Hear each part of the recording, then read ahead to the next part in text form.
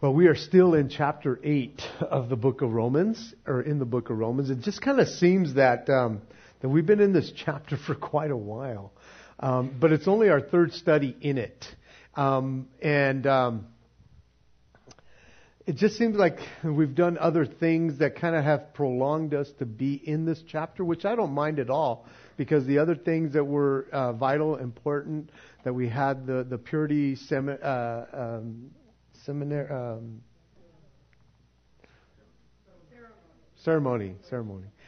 We had that, and then last week we just kind of changed it up and did the Passion Week part. But it's kept us in Romans chapter 8, which again I don't mind because it's one of my favorite chapters of all times. And there is still much more that we can do. In our first study, in this book, or in this chapter, I had every intentions to cover part of what we're going to be covering tonight. I had every intentions to cover verses 14 through 17 in our first study, mind you, from verse 1 to 17. I was going to cover that. Didn't even get close. I think we covered until verse 4, maybe 5. And then when we got into the second study, I was supposed to cover these verses as well, verses 14 through 17. And again, I didn't get to what I wanted to get to. And so we kind of like, okay. So tonight, I could guarantee you that we will cover verses 14 to 17, because that's where we're going to start off. And so we will get in there this time, unless something else happens and I just keep on talking and it's like, oh, we ran out of time again. No, that's not going to happen. And so tonight I can guarantee you, because we're going to start off there, and we will get through verses 17 or 14 through 17. Now, I was going to do the rest of this chapter tonight too. And as I got studying, we're not going to finish this chapter again. Hopefully we'll get to verse 27, maybe not. Because as I was going through it again, I'm going, Lord, there is so much here. There is so much that we have here. So let's just start off in verse 1, and we'll read to 17, and then we'll go see how far we get after that. It says, "There is therefore now no condemnation to those who are in Christ Jesus, who do not walk according to the flesh, but according to the Spirit. For the law of the Spirit of life in Christ Jesus has made me free from the law of sin and death. For what the law could not do, in that it was weak through the flesh, God did by sending His own Son in the likeness of sinful flesh. On account of sin, He condemned sin in the flesh, that the righteous requirements of the law might be fulfilled in us who do not walk according to the flesh, but according to the Spirit." Verse 5. "For those who live according to the flesh set their minds on things of the flesh, but those who live according to the Spirit, the things of the Spirit." Verse 6. "For to be carnally minded is death, but to be spiritually minded is life and peace, because the carnal mind is enmity against God, for it is not subject to the law of God, nor indeed can be. So then, those who are in the flesh cannot please God.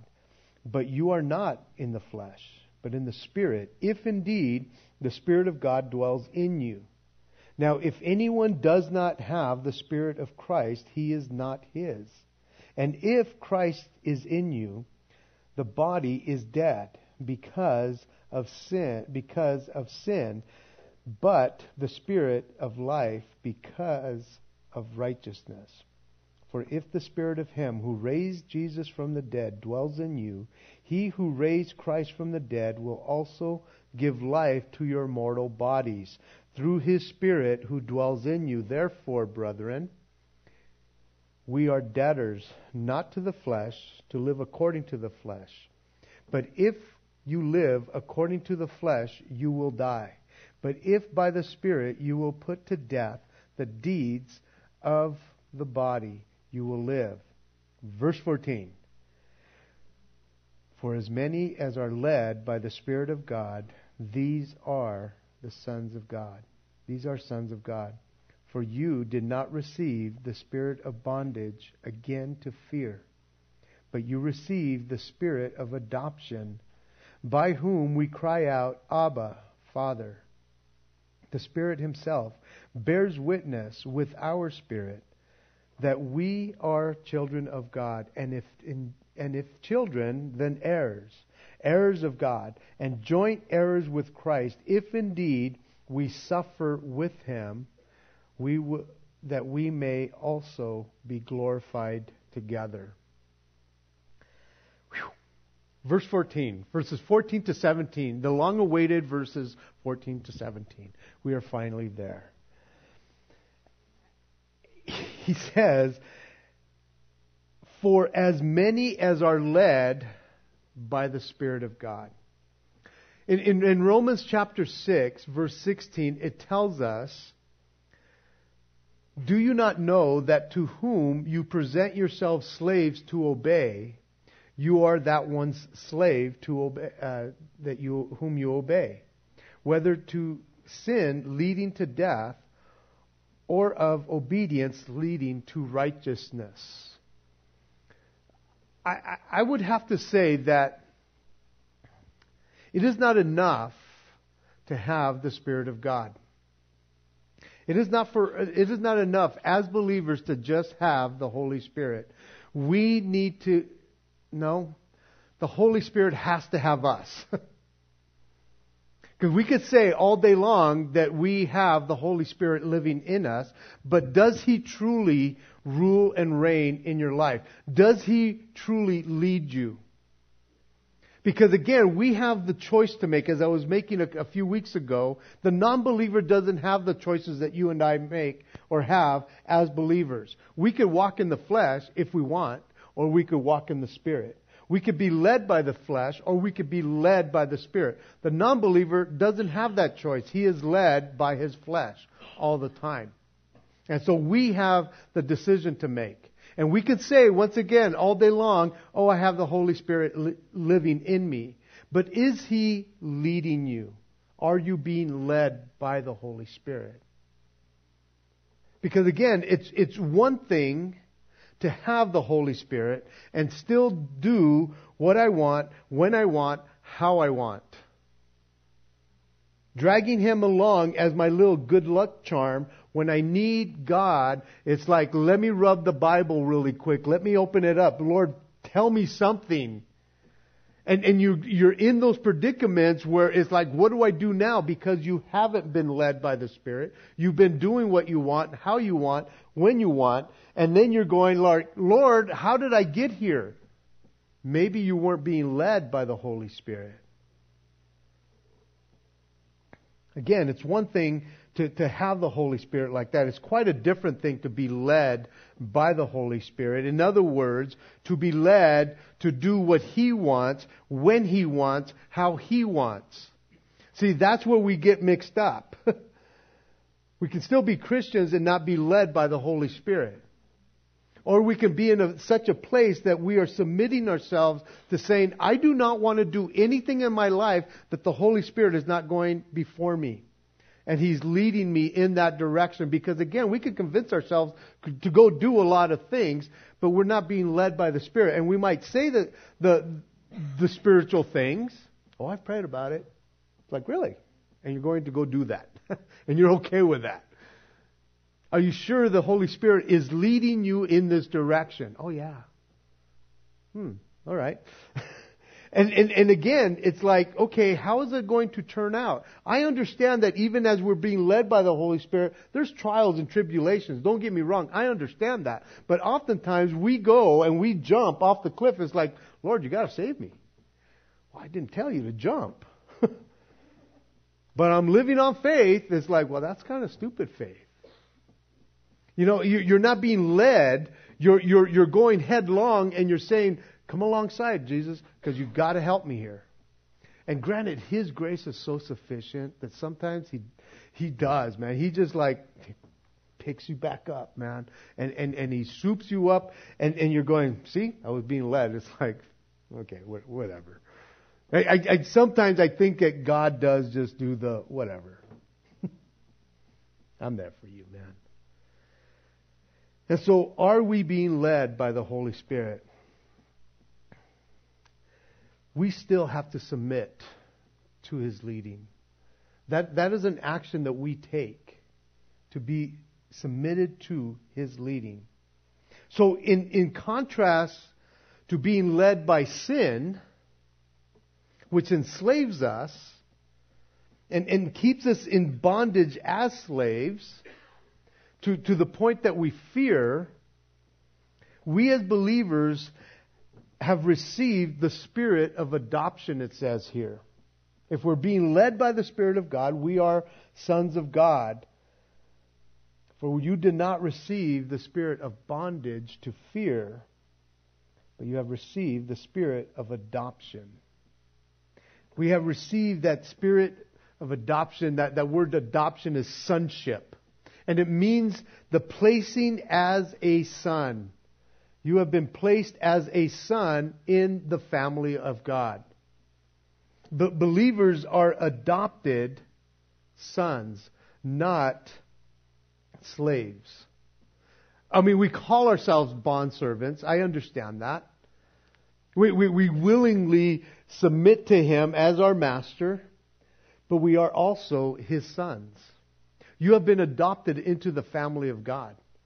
You have privileges that those who are not sons have. You have the privilege of being called a son. He looks at you as His son, and He places you in that place of being a grown adult in His kingdom. In the New Testament times, adopted sons enjoyed the same privileges as naturally born sons, biological sons. So instead of cowering in slave-like fear from a master, Christians can approach God in an intimate way to where we can call Him Abba, which means Father. The word Abba is a Greek and English transliteration of the Aramaic word Father. And it's an enduring term, as one would call somebody a papa, or papi, in Spanish. Papa. It's like you run to Him as a child and you can curl up in His arms. Still with a reverence of who He is, but He is your Papa. And we have that privilege, not like a slave who has to bow down to his master, even though we do. We have the privilege, because we're adopted, to say, you're my Papa. I get to run to you. I get to go sit on your lap. I mean, there's privileges to having a Papa who sits on the throne. If your Papa was the President of the United States, you can barge into the Oval Office just about any time you want, to where everybody else needs an appointment, and they bow down as they come in and kiss the ring, basically. But as a son, you don't have to do that. You come and you sit on the lap of your Papa. You've been adopted. So besides being adopted into the family, into God's family as sons, believers are also His children. They're born ones. They're sons, mature sons, but they're also His children. And that means to be born by a new birth. And the Holy Spirit, again, is the one that gives us that life when we receive Christ. And it tells us here that the Holy Spirit Himself testifies with our spirit, not to our spirit, with our spirit, of the fact that there is a new birth.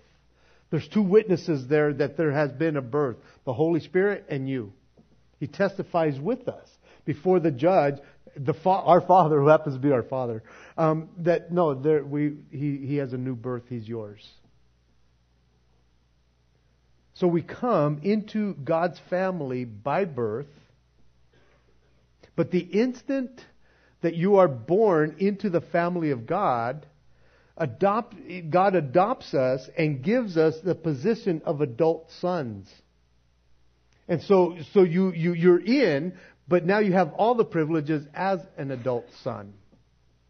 You see, a baby cannot walk, speak, make decisions, or draw from the family's wealth. I don't care what the E-Trade baby commercials say.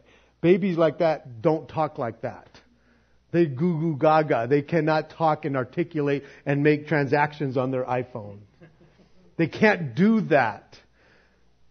But we, as Christians, we come into the family of God as babies like that, and we kind of look like the E-Trade baby. His lips are talking, you're a baby, but you get all the privileges. You can withdraw from the wealth of your inheritance. That's the difference here. That you are born into it, but you're also adopted into it. You're a baby in Christ, but you have all the maturity that God wants to give you at your disposal. All your maturity. Everything that you need for life and godliness is attainable to you. 2 Peter chapter 1 speaks about that.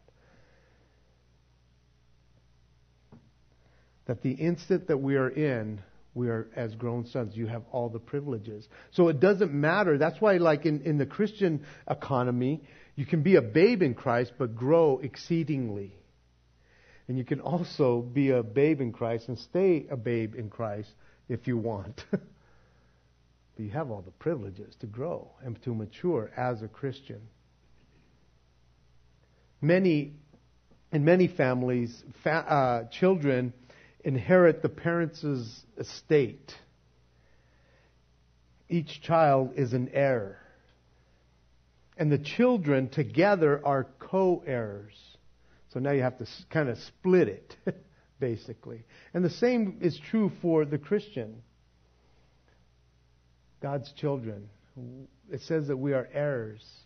But then it says, but you are also joint heirs with Christ. Everything that is Christ, it's yours too.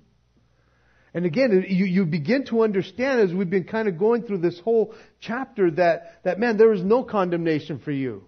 Man, you can walk in the Spirit or walk in the flesh. If you walk in the Spirit and put to death the flesh, then you are adopted and you get to have all the privileges of an adopted son, and you are heirs of the kingdom of heaven, and everything that Christ has, it's yours also. He's not going, well, why do I have to share? He's saying, man, everything that's mine is yours. It's all there for the taking. You don't have to grow into it. You're already there. And I think as Christians, we sometimes feel like, well, I don't deserve that. And you don't. We don't. But he's telling us here that we are joint heirs or co-heirs with Christ. Anything that pertains to him pertains to us. God looks at us through Christ, but he gives us the same inheritance that belongs to him for us. Again, when you start thinking about all those kinds of things, you're going like, whoa, he has just lavished us to overflowing. As a new Christian, as an old Christian. Everything is yours. You can walk in that. You can be assured of that he's not going to like take it away from you anymore. It's yours. As believers, we are recipients of all spiritual blessings now and in the future. Ephesians chapter 1 verse 3 says, who has blessed us with every spiritual blessing in the heavenly places in Christ. Ephesians 1:3.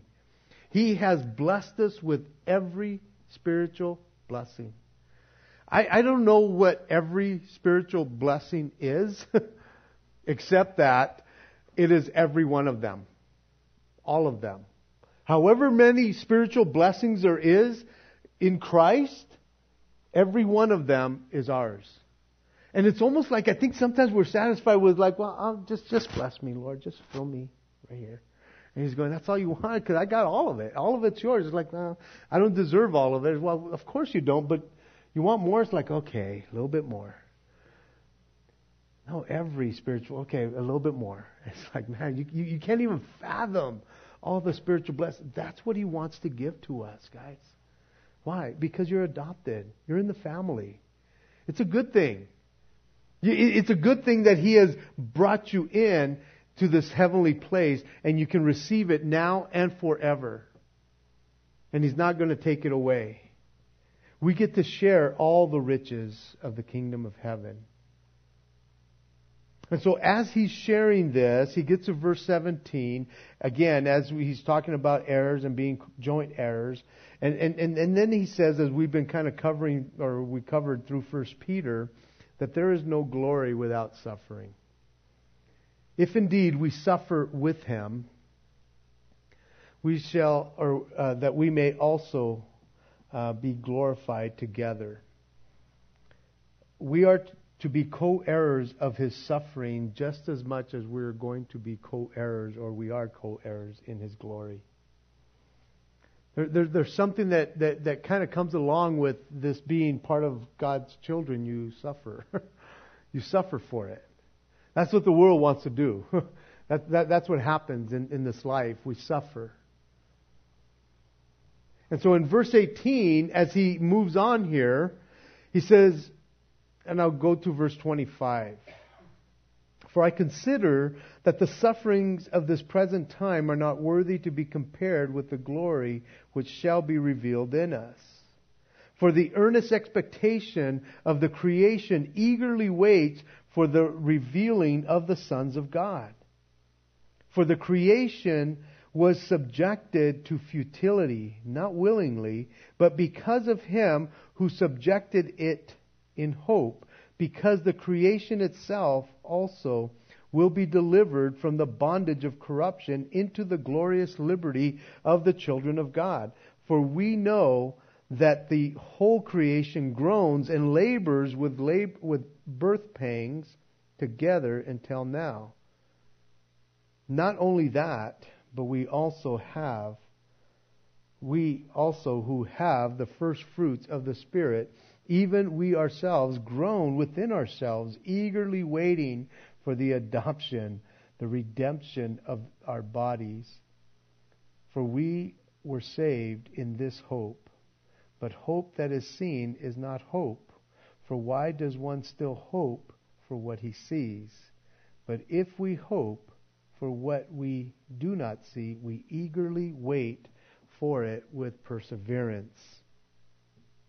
I think verse 18 is one of those go-to verses that we need to know where it's at.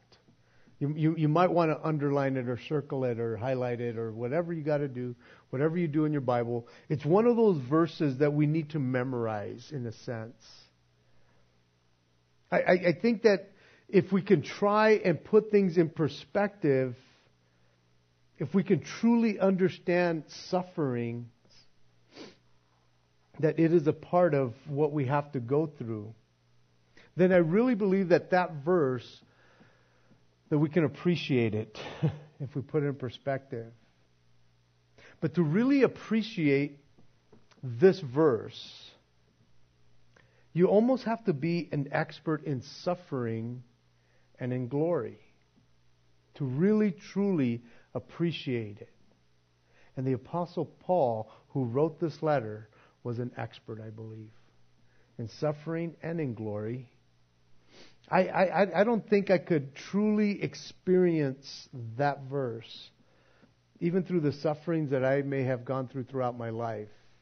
But the Apostle Paul, he's kind of an expert here. But that's not to say that whatever you suffer with is not real. That you really haven't suffered. You have. It's not, no, your suffering is real, and what you're going through is so real. And you can appreciate this verse. But I think if somebody is going to do it justice when you preach this or when you give this out or when you claim it, the Apostle Paul. Turn over, if you will, to 2 Corinthians chapter 11. For the suffering part, I want to read to you some of the things that Paul went through. And then we're also going to read in that same chapter, or in that same book, in chapter 12 for the glory part of what Paul went through. And so I feel like when he wrote this portion, verse 18, he understood exactly what it meant. Here's what he went through as a believer. Beginning in verse 23 of chapter 11 of 2 Corinthians. They are ministers of Christ, Paul is speaking. I speak as a fool. I am more. In labor, more abundant. In stripes, above measure. In prison, more frequently. In deaths, often. From the Jews, 5 times I received 40 stripes minus 1. 3 times I was beaten with rods. Once I was stoned. 3 times I was shipwrecked. A night and a day I have been in the deep. In journeys often. In perils of water. In perils of robbers. In perils of my own countrymen. In perils of the Gentiles. In perils in the city. In perils in the wilderness. In perils in the sea. In perils among false brethren. In weariness and toil, in sleeplessness, often, in hunger and thirst, in fasting often, in cold and nakedness, besides the other things that come upon me daily, my deep concern for all the churches. If somebody would have said, man, this suffering, man, I kind of go through it daily. To be able to say, here's my list of sufferings. Many of us could have a list of what we've suffered through, but can we really compare to what Paul kind of went through? As I was thinking of just receiving 40 lashes, 40 stripes, minus 1, mercy. 5 times. Can you imagine how many scars this man had? Can you imagine how his back looked? Can you imagine how he had to, walk because of the pain? To be beaten with rods at least 3 times. I don't know. Was it 1 time? Was it a Rodney King style thing? I don't know. How was that beating? To be stoned and left for dead in Lystra. And they knew they were dead. They knew when they stoned somebody when somebody was dead. And so again, you kind of look at this list, and how many of us would say, man, I'm done. I'm done with this Christianity stuff. You suffer too much.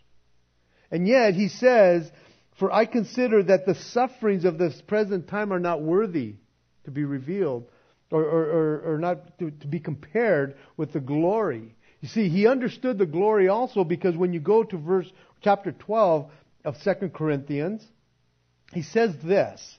In verse 2, he says, I know a man in Christ who 14 years ago, whether in the body or I do not know, or whether out of the body, I do not know, God knows. Such a one was caught up into the 3rd heaven. And I know such a man, whether in the body or out of the body, I do not know, God knows. How he was caught up into paradise and heard inexpressible words which are not lawful for a man to utter. You see, he saw something, he received something in that place, that he saw the glory that was revealed in that place because he was caught up into a place where God dwelt, and he's going, I don't know if I was dead or not. I'm thinking I was dead. I don't know. God does. And it's most believed that it was that time that he got stoned to death in Lystra and left for dead that he had died. And he came back. So he saw glory and he understood it. And what he sees in glory, he comes back and he begins to write. He says, for I consider, I reckon, in the King James, in other words, I take inventory and I estimate what happens now in this life, and what I know about what is awaiting me is nothing. Nothing. I mean, he gave us a list of how he suffered. And he's taken inventory of this whole thing. And he says, nothing. Nothing compares to that glory. Guys, there's nothing that compares to that glory from what Paul is saying here. Paul has computed, calculated, he has counted over on a scale the sufferings on one side and the glory on the other side. And he has come to the conclusion that the glory outweighs any sufferings of this present time, of this present life. Why? Because he's an adopted son. He has seen the glory. He understands the glory. He knows that there's life. And he says that life cannot compare to this life, not this present time. And so he has considered all this stuff as he's been sharing through the book of Romans, as we've been covering in chapter 8. When he says, man, Christ died. He condemned sin to where we can walk with no condemnation. He understands. He's seen the glory. He says, for I consider, I've taken the estimate, I've weighed it all out in the balance. And man, the sufferings of this present time are not worthy to be compared. Now, we can look at it, it's like, yeah, well, that was a long time ago, Paul. Things are different today. You don't understand what I'm going through. Guys, this scripture transcends time. It's as real today as it was the day he wrote it. It's as real today as when he saw glory. His sufferings are just as real as the sufferings that you're going through today. And he's saying, man, it's not worthy, guys. It can't even compare. It can't hold a candle to the glory that's awaiting me. Paul never said that he was an expert in suffering. I said that. I look at this, and I look at what he went through. It's like, man, if anybody said, man, this Christian stuff just doesn't work. I get beat down all the time. It was Paul. And yet he says, I'll do it again. I'll do it again if I have to. For the glory, for the excellency of Christ Jesus. So I can see him. Forgetting those things which are behind and looking ahead at the prize. Because it's worth it. It's so worth it. And then he continues on in verse 19 to 21. It says, for the earnest expectation of the creation, it eagerly waits for the revealing of the sons of God. For the creation was subjected to futility, not willingly, but because of him who subjected it in hope. Because the creation itself also will be delivered from the bondage of corruption into a glorious liberty of the sons of God, or the children of God. Paul is expressing here that creation itself, nature itself, the whole of creation is waiting and anticipating in expectation, or with expectation, eagerly for the sons of God to be revealed. Now, that will only happen when the Son of God, Jesus, comes for his own and sets up his kingdom. When he sets it up, then it will all be done. Of no fault, you see, it's no fault of its own creation that it well, with the exclusion of man, that creation suffers. This world suffers. The things that this world is going through, not just the people, but the creation itself, it says that it's suffering. And it wants to go back, in a sense, to the way it was intended. But it is subjected to the law of sin and death. Even creation is subject to it. It has been condemned to futility, to frustration, even this world that we live in. And it almost seems that it knows that this is not all there is. Again, I'm not talking that the trees understand. It's like, man, I can't wait.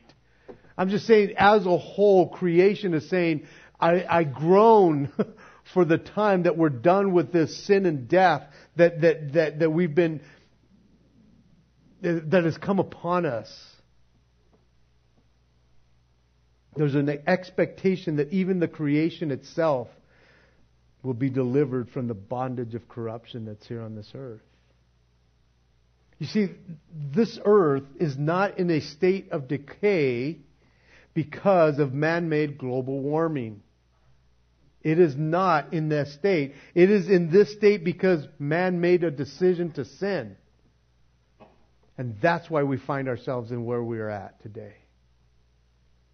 Not all animals go extinct because of man.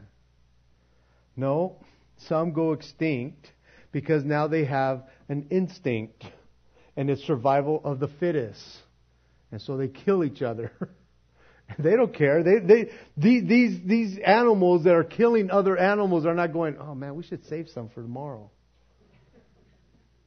Instinct says, let's just chew that whole thing up. We'll find another prey tomorrow. They don't care.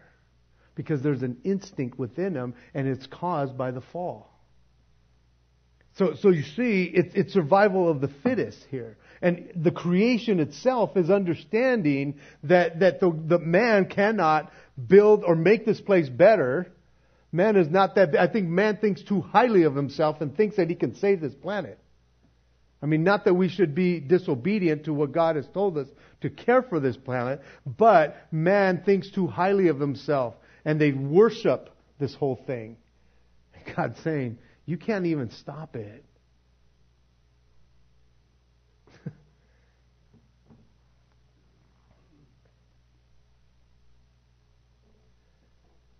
For we know that this whole creation groans, it says in verse 22.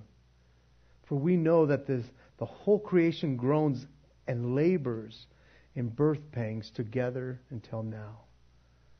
It's interesting that how Paul puts this. He doesn't say that the whole creation is being destroyed or dying, and there will be nothing left of it if we don't do something about it. He's not saying that.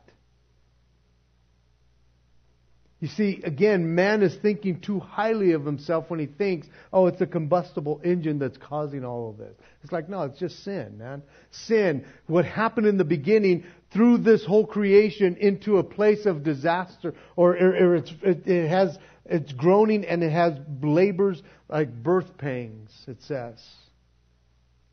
There was groaning and labor that is associated with all of this. That means that this is not all there is. There is a future hope of deliverance from suffering, from the curse of sin, even for the creation here on earth. Adam was given this creation, and he brought it down to ruin because of sin. And now the whole creation suffers. And this suffering is by man, animal, and all the material creation because of Adam's decision to sin. But Jesus will deliver His creation in His timing because He has conquered sin and death. And He will lift it up and He will reign. Turn over, if you will, to Isaiah chapter 11. And what he's talking about here in these verses from 19 to 22, around that area, he's talking about a time where again, creation is looking forward to the way it used to be or it should have been. And so Isaiah chapter 11,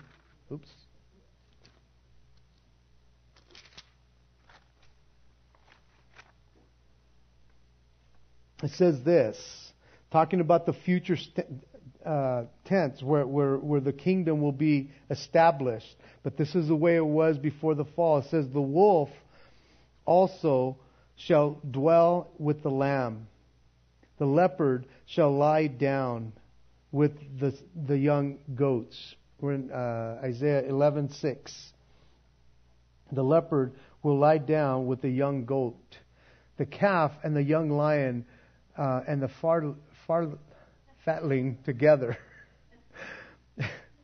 And the little child shall lead them. The cow and the bear shall graze. Their little ones shall lie down together. The lion shall eat straw like an ox. The nursing child shall play with the cobra's hole. The weaned child shall put his hand in the viper's den.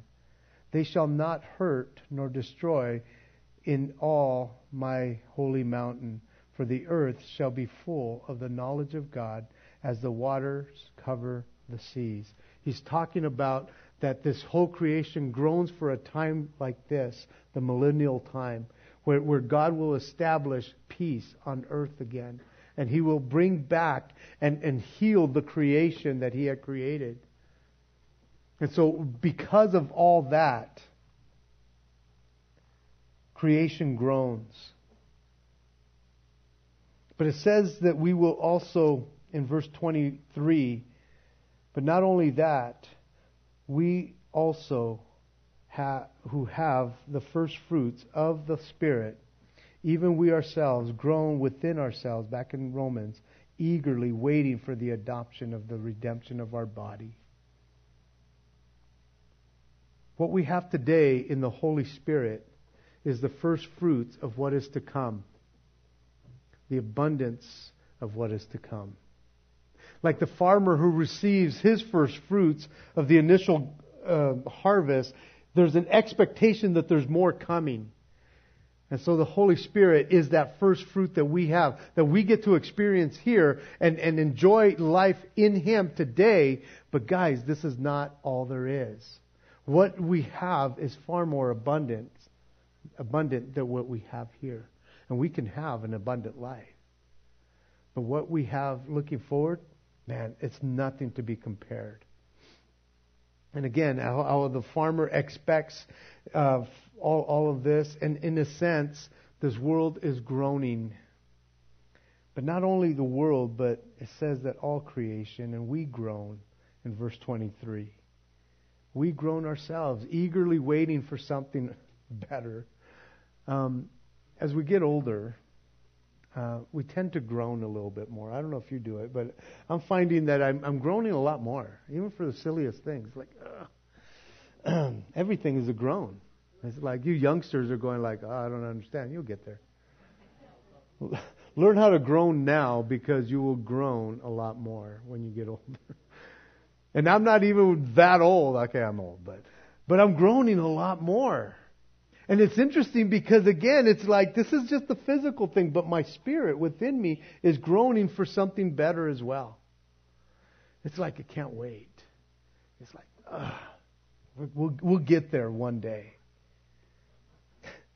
I was thinking of the groaning, man. We're groaning more and more as we get older. It's not because we're getting holier. It's just because we're getting older. But the inside, the inside is what desires all that. While we are in this tent, in this body, we will continue to groan. In 2 Corinthians 5, where it says, verses 1 through 8, for we know that if our earthly body, this tent, is destroyed, we have a building from God, a house not made with hands, eternal in the heavens. For in this we groan, earnestly desiring to be clothed with our habitation which is from heaven. If indeed, having been clothed, we shall not be found naked. For we who are in this tent groan, being burdened, not because we want to be unclothed, but further clothed, that mortality may be swallowed up by life. He who has prepared us for this very thing is God, who has given us the Spirit as a guarantee. So we are always confident, knowing that while we are at home in the body, we are absent from the Lord. For we walk by faith, not by sight. Yes, we are confident. Yes, well pleased, rather to be absent from the body and to be present with the Lord. Guys, there's a groaning within our spirit that wants to be further clothed with this body that will not die. This hope that we have in our tent as it's groaning, for sure, there's an eager expectation because there's a hope, and we need to persevere for that hope and not give up and not lose heart. Verses 26, 27. Likewise, the Spirit also helps in our weaknesses, for we do not know what we should pray for as we ought, but the Spirit himself makes intercession for us with groanings which cannot be uttered. Now he who searches the heart knows what the mind of the Spirit is, because he makes intercession for the saints according to the will of God. Guys, even in the groaning that we do, in one sense, the Holy Spirit knows exactly what we're saying. I don't know if you ever get to a point where just life, and you just are wanting to cry out and you don't know what to say. And you just go, oh. And he knows exactly what you mean. He knows it. And it just seems like lately, even in my mind, in my heart, in my life, there's been a lot of that lately in the last couple of weeks. And I think that's why these next weeks coming up, I think we're just going to have a groaning fest. Because I just want to pray the will of God. You see, when we groan like that, when we're going like, oh, Lord, oh, he knows exactly. And it says that the Holy Spirit prays perfectly. He makes intercessions with us. What a great prayer partner we have. We might not be able to pray eloquently. We might not be able to say all the words that just flow and people are going, man, you pray so good. Can you imagine if the prayer team just came up and you came up for prayer and they just go, ah.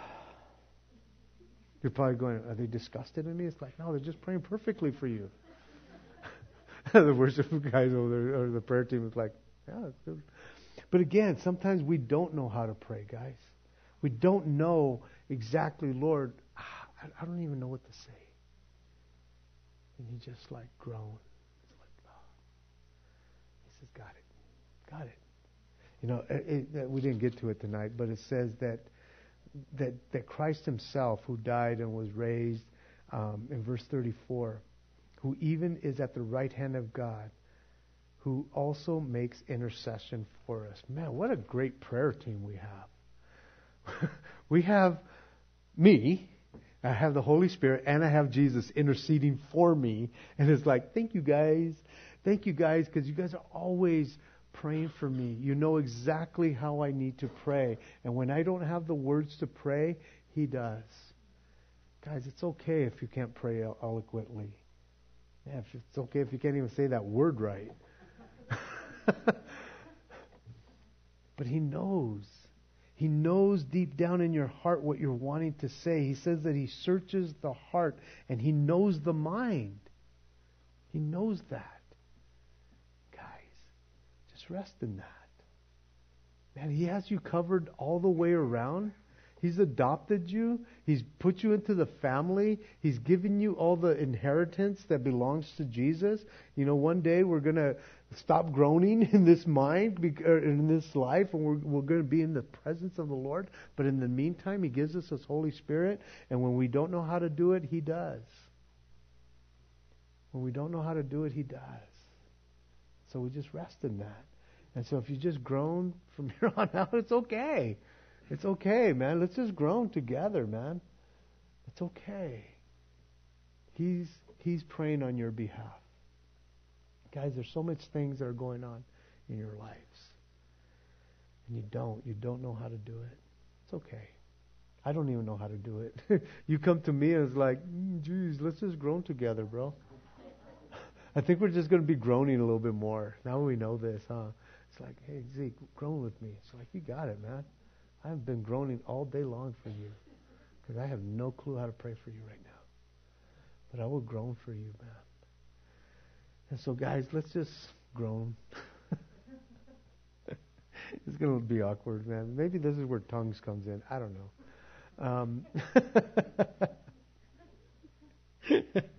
It's like, man, they're speaking in tongues. No, they're just groaning. Let's not be afraid of the Holy Spirit. He is so there for you. Just rest. Just rest in that, people. Let's pray. Thank you, Lord. When we don't know what to say, you do. When we don't know how to do it, you do, Lord. Lord, when we just cry because there's just so many things going on in our lives, Lord. You know what those tears are all about. You have searched the heart and you know the mind. Lord, you know the sufferings. And you tell us through your word that we're going to get through these sufferings, Lord, because the glory that will be revealed is not worthy to be compared with these things, Lord. And so, Lord, help us to put those things in perspective tonight. Lord, my brothers and sisters who are here, who have been able to hear this portion of Scripture, Lord, I just pray right now, God, that they would just rest and give up. If they have to groan themselves to sleep, Lord, you know exactly what they're trying to say, because the Spirit that dwells in us, and it prays perfectly. And I just thank you for that, Lord. Lord, I guess at this point, Lord, that we would use less words and more groaning if we have to. Just to allow you, Lord God, to intercede for us. So thank you, Lord. Thank you for loving us that much. Blessed be your name, for you're worthy to be praised. In Jesus' name, amen. Let's stand.